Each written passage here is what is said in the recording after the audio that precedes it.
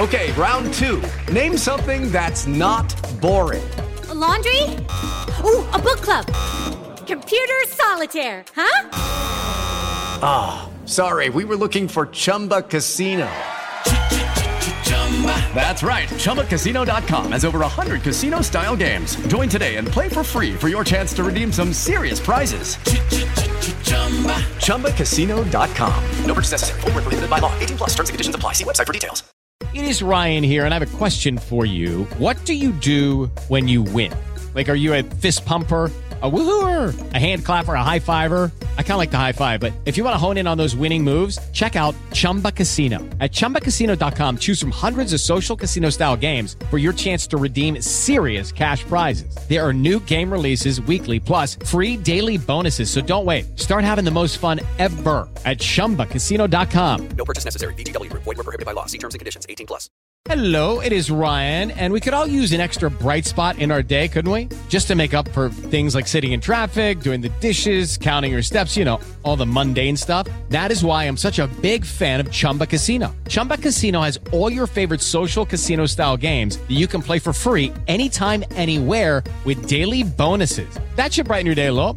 Actually, a lot. So sign up now at ChumbaCasino.com. That's ChumbaCasino.com. No purchase necessary. VGW. Void where prohibited by law. See terms and conditions. 18 plus. Hey guys, it is Ryan. I'm not sure if you know this about me, but I'm a bit of a fun fanatic when I can. I like to work, but I like fun too. It's a thing. And now the truth is out there. I can tell you about my favorite place to have fun. Chumba Casino. They have hundreds of social casino style games to choose from with new games released each week. You can play for free anytime, anywhere. And each day brings a new chance to collect daily bonuses. So join me in the fun. Sign up now at ChumbaCasino.com. No purchase necessary. VGW. Void where prohibited by law. See terms and conditions. 18 plus.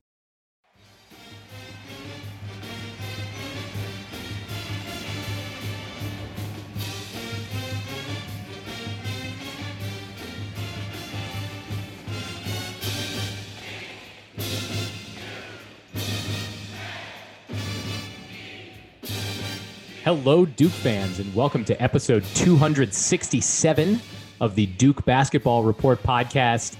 It is Tuesday, January 5th, 2021. Happy Election Day, Georgia.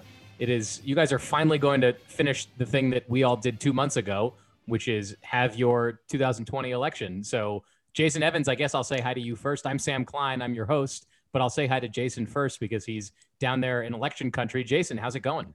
It's going pretty good. I have to tell you, everyone I know, and I don't mean this like a percentage of people I know, everyone I know in the city of Atlanta is excited for this to be over because we want to get our TV commercials back. We have had nothing but non-stop political ads for the past 2 months. The center of the political universe is longer, Atlanta. I imagine, right? No, but I mean, it's been really, really bad lately. And it's attack ad after attack ad, and then they go into a little vein of ads that are focused on their personality and how great they are, and it's just, it's been tiresome. It's been great for the media industry here in Atlanta, but it has been tiresome for the people. Jason, you can only watch the Ice-T commercial and car insurance so many times before you get bored of that too. So you guys get your political commercials. I'll take those right now because all I get is Ice-T and Shaq doing car insurance on my TV every single commercial break. That's Donald Wine, and he's in Washington, D.C., where there are no elections going on right now. Donald, what's up with you? I will say this. This is a momentous day in the history of the world, but also in Duke history. 2 years ago, I traveled down to Cameron for a game against Clemson. Sam, I believe you were standing right next to me when the game became special because it's the game that Zion did the 360 hurt around the galaxy, still one of the top 5 greatest in-game dunks in the history of Duke University. What a special night. It was one of the most incredible things I've ever seen. So I will cherish that memory for a long time, and you will always be in it, Donald. And I mean, you caught me from not destroying my head on the top of Cameron because I jumped so high. Oh, because we went to sit in the top in the seats that are always vacated. Yeah. We're very smart like that. Yeah. So don't steal our ideas.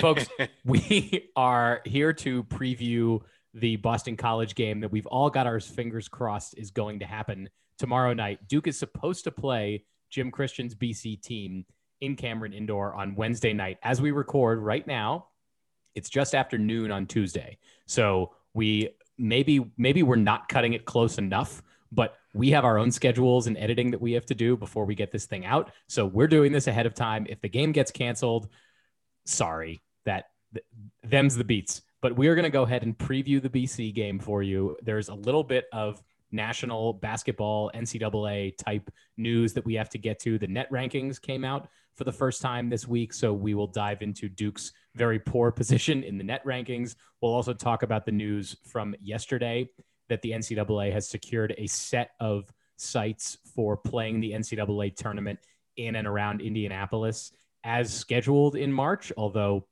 we know what schedules 2 months in advance mean in the times of COVID-19. They don't mean anything. So we'll talk about that sort of as it stands and certainly make updates as we know things going forward. But let's start with the BC game. It's going to be Duke's second conference game, given that the last two have been canceled. The BC Eagles are just 2-7 on the season. So hopefully this is a big win for Duke. We're going to do the same thing we've done previously, where we each take a different component to this and kind of run the preview that way. So Jason, I'll start with you. You've got the advanced stats. Tell me what you know about Boston College from the advanced stats perspective. So Boston College is the 105th best team in the nation, according to Ken Pomeroy. They have the 98th best offense and the 120th best defense.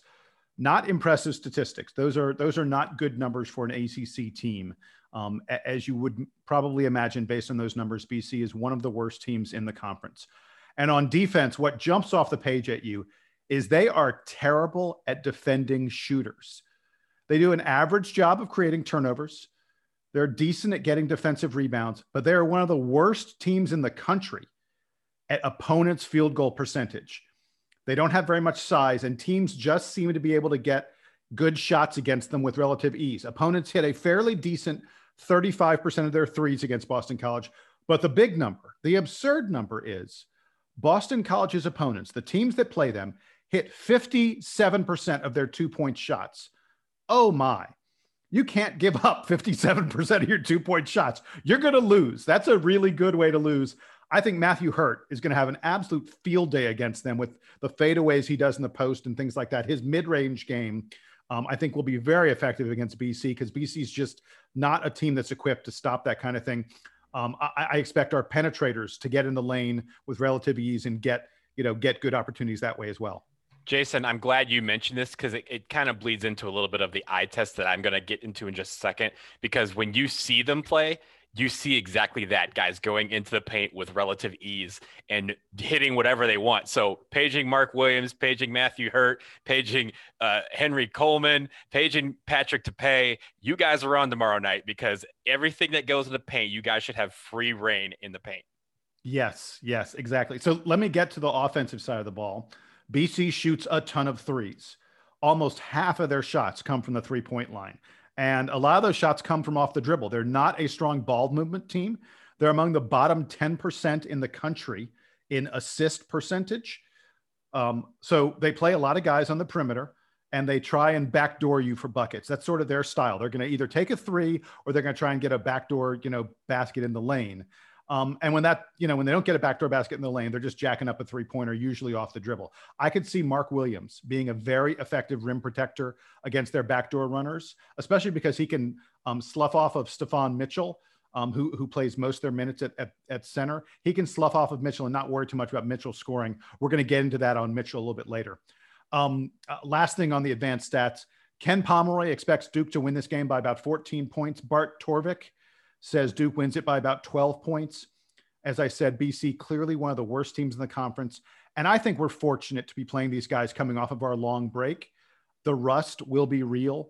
I think it's going to be an ugly game. Duke just has not played much basketball lately, and there's no way to simulate a basketball game in scrimmages. So I'm hopeful that we will have a double-digit win like these guys are projecting. I worry about our rust a lot, but if Duke plays a normal game for us, we should handle BC fairly easily. Jason, I think you've got that spot on as far as how Duke looks coming out of a long layoff and one where they've had a few of these aborted restarts where they thought they were going to be playing a game. They made it all the way to Tallahassee and then had to turn around and come home. So hopefully the shock of being back in action is going to be mitigated by the fact that they're playing a team that's not as good. Donald, you took a look at BC's performance so far this year. I mentioned at the top that they're 2-7. They haven't won a conference game yet. Who have they played? And is there anything we can take from their prior performances? Well, the interesting thing going kind of bleeding into the advanced stats here, Ken Pom has their strength of schedule ranked 6th in the entire country. The non-conference schedule is 20th best. So they've played some decent teams, but they haven't beat any of them. The only teams that they have beaten are Rhode Island, who they beat, and then Maine, who, to give them credit, Maine was not their original opponent. They were going to play Cal, but because of COVID concerns, that game was canceled, and Maine decided to step in on short notice. So BC did handle themselves very well against Maine there, but their losses that are really bad. I mean, Villanova was the first game of the year. They were the number 3 team in the country. They actually looked really decent against Villanova for most of the game. They just ended up losing by like 9 or so. But Syracuse absolutely mollywopped them by 38. Florida beat them by 20. And St. John's scored 97 points in a win there, 97-93. So what the problem with BC is that, just like Jason said, their opponents have free reign inside the paint. They have made 57% of their shots. Bang it inside, take it to the hole. I will say this, you were talking a little bit about the rust. We also will be without Coach K if this game is played. As we mentioned before, the game that was postponed last weekend against Florida State, he has been quarantined because of a family member getting COVID. So he and Mickey K have been at home. He has been watching practices via Zoom, FaceTiming with players every day, but he will be quarantined for 10 days from the point of exposure. So he's missing this game. John Shire will be in charge, and Wake Forest, that game on Saturday, if that plays, it's a noon game. That's right around when he's expected to be able to exit quarantine. So they're still unsure as to whether he would be available to coach against Wake Forest. But I hope that this team plays angry. Last week, right before the Florida State game, when Wendell Moore had his media availability, Jason noted that Wendell said that they get really frustrated at the fact that they don't know when they're playing, that they prepare for a team and then the game is called off. I hope last weekend makes them angry, that they're like, hey, I don't know who we're playing next, but when we play, we are going to be an angry bunch of dudes because we have been sitting on the sidelines for way too long and we want to play basketball.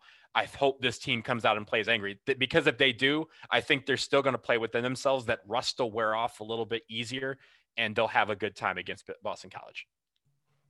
And we certainly hope that Coach K and that Mickey Krzyzewski are fine, and that this quarantine is more protocol than it is actual concern. So far, they've tested negative every single day, so that is a great sign. Hopefully that continues. And again, because we're playing Boston College and not Florida State or Virginia or Clemson or North Carolina, one of these more top tier teams, hopefully that means that Duke is still able to win even without Coach K on the sideline, but we certainly look forward to having him back. I had taken a look at some of the key contributors for Boston College, and Jason, I know you had mentioned a couple of these guys, and maybe we'll talk a little bit more about them. So as far as I can tell, Boston College is led by a trio of guards. That's Winston Tabbs, Jay Heath, and Makai Ashton Langford. Tabbs rates out from Ken Pom as the most effective player on BC.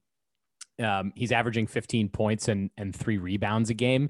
He is coming off a very long injury hiatus. So he's a junior. He's academically a junior right now. He played part of freshman season before injuring his knee and then sat out all of his academic sophomore year. So academically, he's a junior. Athletically, he's only a sophomore here because he got a red shirt from last season, but has been playing well for BC here in the early season. Jay Heath is a sophomore guard who is also averaging over 13 points a game and about 2 assists. He's an okay shooter, not a great shooter. And I think you were talking about, Jason, how this BC team, they're not great at limiting offensive production. They're also not great at producing really efficient offense. So even though they take a lot of threes, they're not particularly adept at making them, and the guards aren't very big. So it's not like they're getting around guys and getting over people to make good shots. They're pretty average as it pertains to making shots. So that's going to be important for Duke. And then you also mentioned their big men. Stephon Mitchell, and then they have another guy, CJ Felder, who rounds out the starting lineup. Those two guys are the main bigs for BC. Neither of them is overwhelming in size. They might be heavier than Mark Williams, but they're certainly not bigger than him. So if Mark Williams is playing a lot of minutes, if Matthew Hurt is down low, they're certainly not going to be overpowered by Mitchell and Felder, who between them only average collectively 15 points and 10 rebounds, but between the two starting big men. So not a ton of talent on BC's side that I think Duke is worried about, but the guards can move, and in certain instances they can create their own shot. So those are some of the guys that I think Duke is going to be looking out for. Overall, the shooting is not great. That's the part that I think is key for Duke, is that even if the defense is not completely up to snuff, BC is just not good at putting the ball in the basket. One quick thing is, watching them play again, they have a lot of tendencies when they're on defense to be wowed by the ball movement. Like it's not that they're necessarily standing around, but the ball movement can confuse them and to get them out of their defensive shape.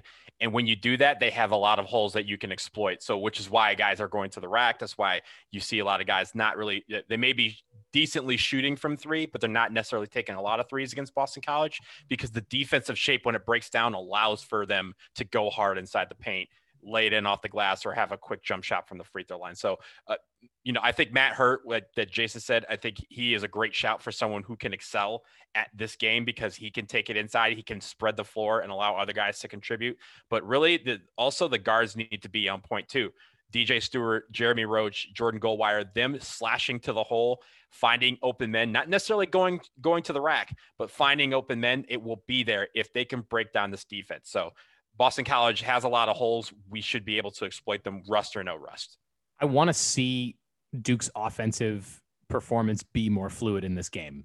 BC is not a defense that is able to contain in a lot of different ways. So like you said, Donald, a lot of ball movement. Hopefully Duke can get to the hole and finish either over some of these bigs that are not oversized, or can dish it out to hit the 3-pointers. I expect Duke's offense to look a lot more fluid in this game than it's looked recently. So that's it for BC. As we said, the game is supposed to be Wednesday night. As of Tuesday afternoon, it's still on, but who knows? Maybe we'll be back here tomorrow afternoon to say, hey, the BC game was postponed. Let's talk about Wake Forest.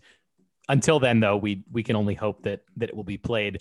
We are going to take a quick break here, and when we come back, as I mentioned at the top, we are going to talk all kinds of national NCAA basketball news, so stick around.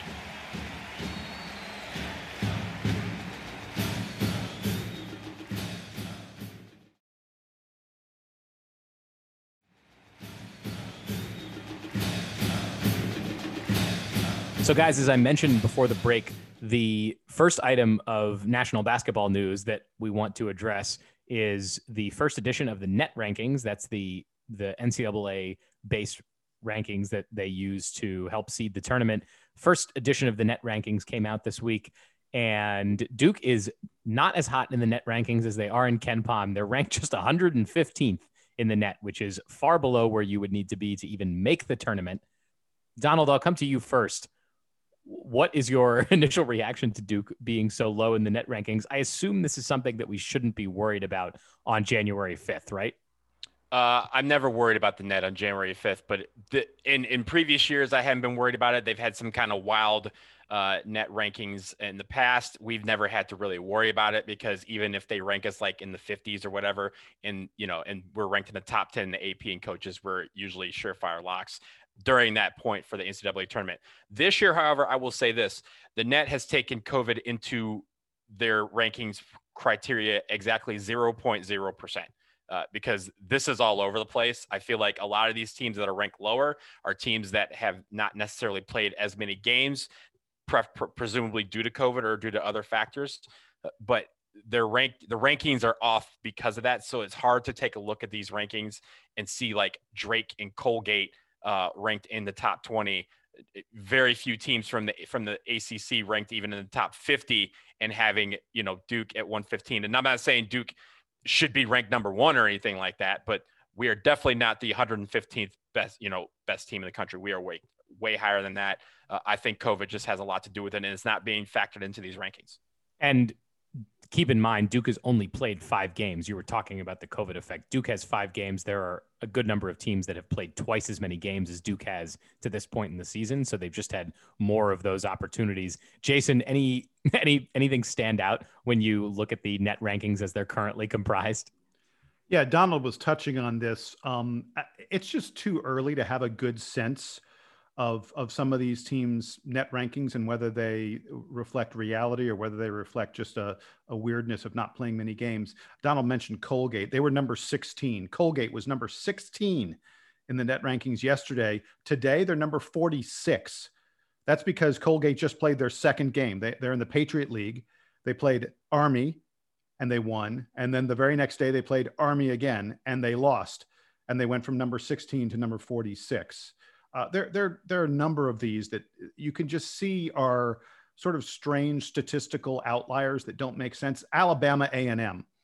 Alabama A&M is 2-0 with wins over Samford, not Stanford, Samford, and South Alabama. Alabama A&M is considered one of the bottom 50 teams in the country, according to Ken Pomeroy. The Net says they're number 83, that they're basically almost a bubble team.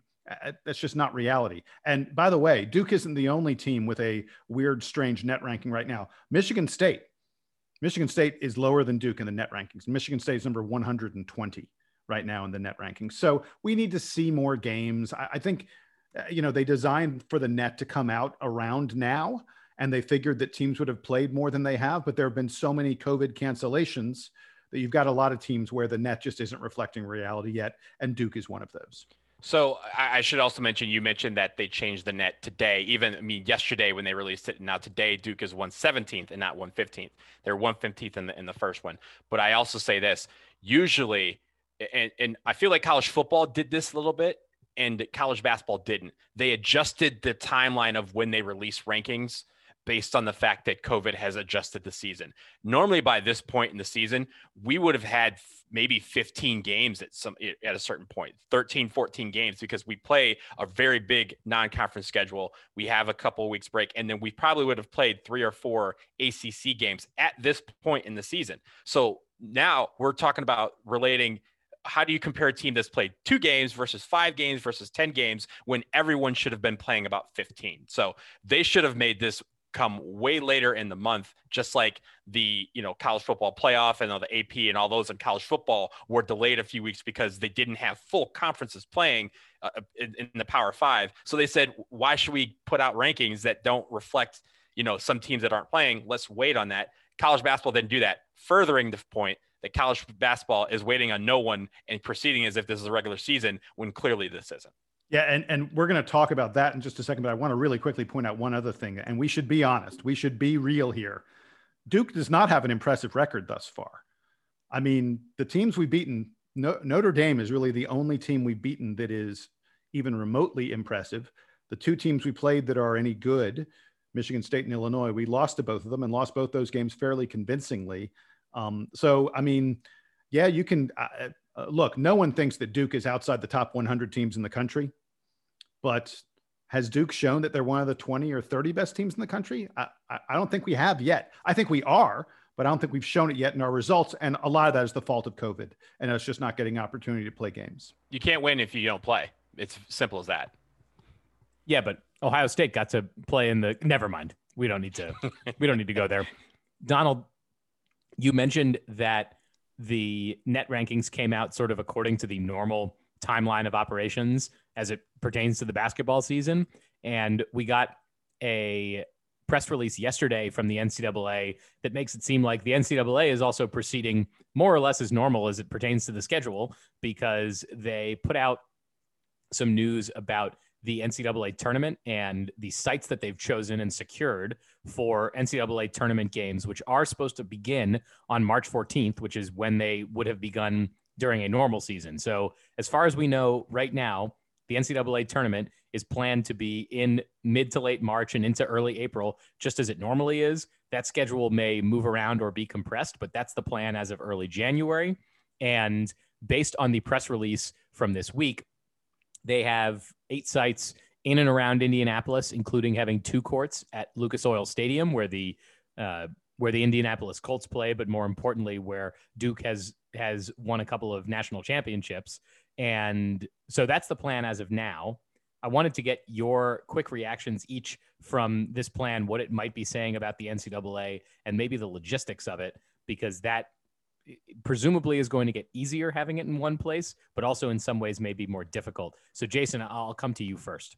This is the NCAA planning for a world where COVID isn't that huge a concern anymore. And I think it's foolish. I get that you have to have a plan, and I applaud them for, putting something together, and it will be adjusted, because the reality is COVID is forcing all of us to adjust everything. But I don't think it is possible to pull off the tournament the way they've put it out there. I mean, first of all, they've got their tournament starting the week after all the conferences finish their conference tournaments. There are going to be teams on pause. I mean, we've just seen it again and again and again. There are going to, what do you do when the team that you seeded number one suddenly has to go on a COVID pause for a week or so? The biggest failure in this to me is that the NCAA hasn't figured out and hasn't yet addressed how they handle teams that get COVID either in the tournament and I think they're going to try and put them in a bubble right before they get to that bubble. That there just needs to be more time to get these teams in a bubble if you're going to do it that way. Can you imagine a worse way to enter into the NCAA tournament from a COVID perspective than having every team in the country playing in a tournament the week before with 10 or 12 other teams in sites scattered all around the country, and those games being back to back to back to back? So like Duke on the first day of the tournament, whether that's Wednesday or Thursday, they're going to play, let's say they play NC State on the first day, and let's say they win. And then the next day they play Virginia. And then the next day, maybe they play North Carolina. That's 3 games in a row. And if if an NC State player had contracted the virus from playing Wake Forest the day before, they might not even know it until after Selection Sunday. So NC State or Wake Forest could spread the virus to every other ACC program by the end of the weekend that they'd be playing the conference tournament, and then poof, the whole ACC is infected. I will say this. I'm just going to start with the good stuff. We talk a lot about the bad. I'll start with some good. I think it's awesome that Hinkle Fieldhouse is getting games. I think Butler having that at Hinkle, I think having those games there, that will be a very special thing.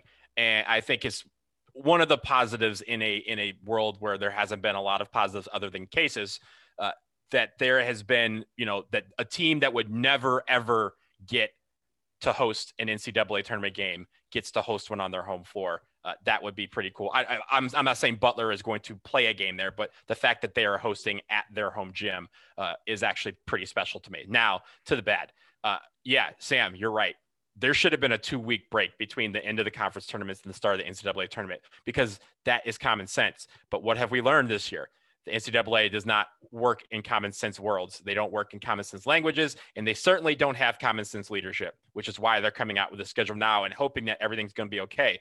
We mentioned a couple of weeks ago that they have trademarked, or at least are trying to trademark, Mask Madness, which, as Jason noted back then, is so not that we can have this thing in May, which is what I would hope they would do, but because they want to have fans in the stands all wearing nice, cushy little masks and watching these games. This is a far-sighted plan that they think is, and we've seen nothing that shows that this plan is going to be something where we can look back and go, oh man, the NCAA, we thought they were stupid, but they were actually right. There's nothing to suggest that at this point. So the NCAA, hopefully they have a backup plan, because I guarantee you the scenario, Sam, that you just laid out it may not happen in ACC, but it will happen somewhere. And my concern is not that it happens to a Power 5 team, but that it happens to a mid-major that eventually has to withdraw from the tournament that they've worked so hard to get to because a team in their conference contracted COVID and they were exposed to it and they have to put on pause for a quarantine or whatever.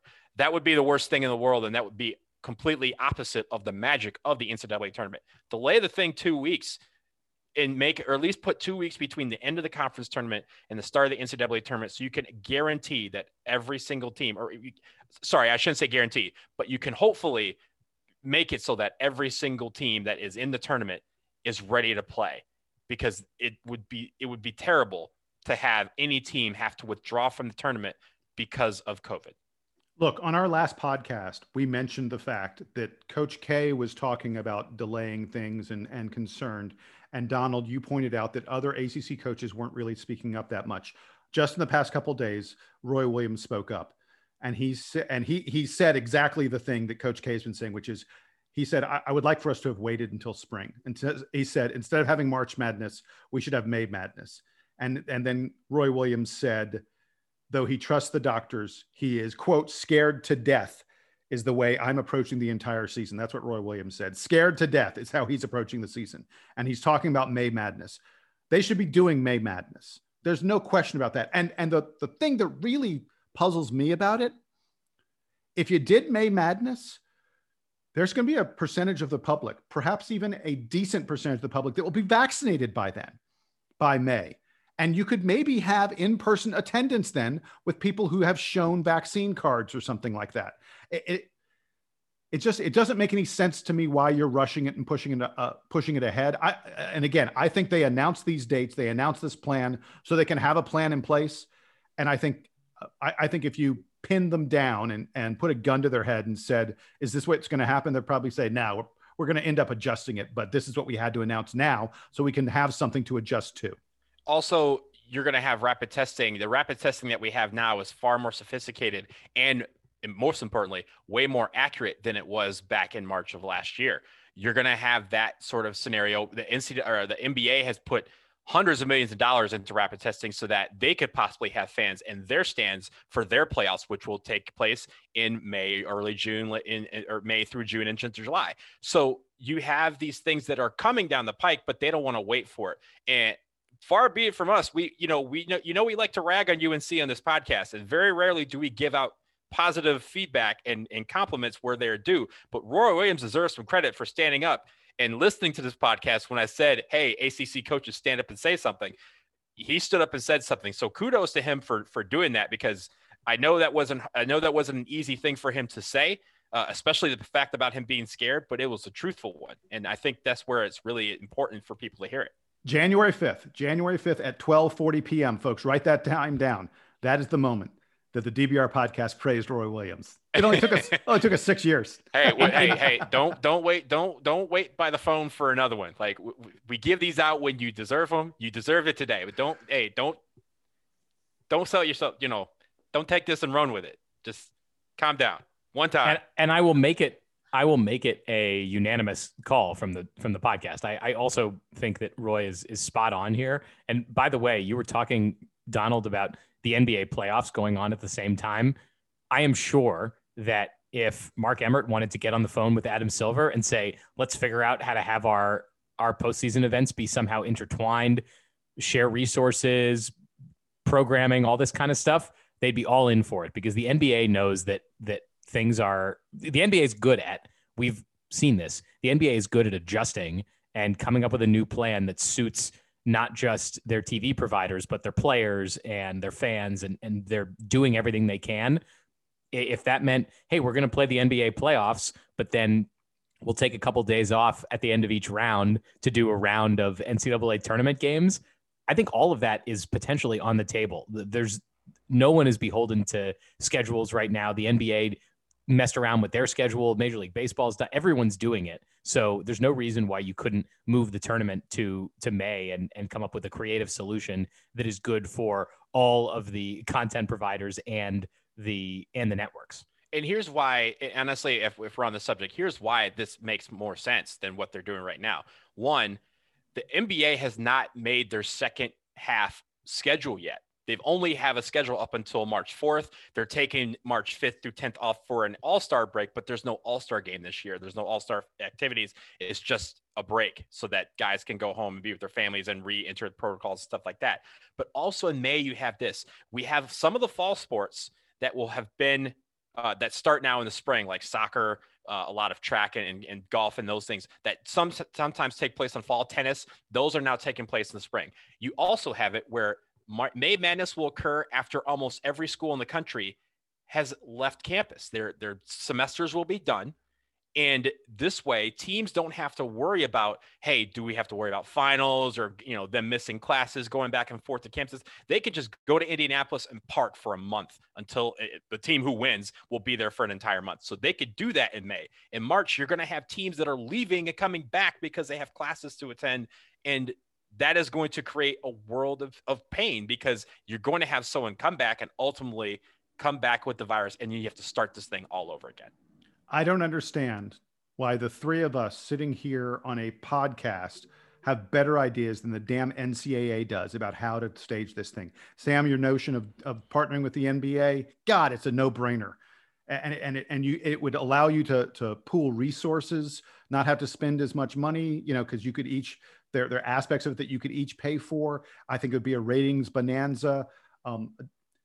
Donald, you're right. It makes sense to delay in terms of the stress upon these kids. And it makes sense to delay based on where COVID is going to be.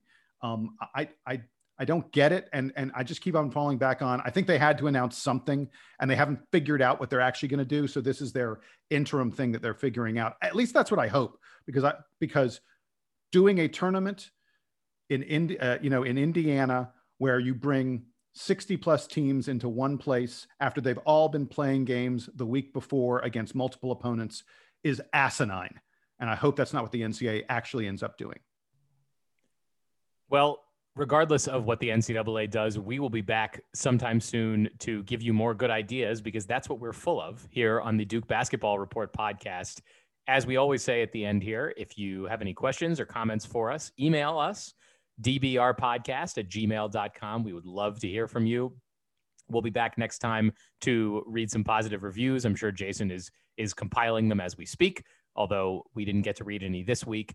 And as I also mentioned, Duke is supposed to play Boston College. If that doesn't happen, we'll come back and tell you why. Spoiler, it'll probably be because of COVID-19. So until whenever it is we get back together again, for Jason Evans and for Donald Wine, I am Sam Klein. This has been episode 267 of the Duke Basketball Report podcast. Duke Band, take us home.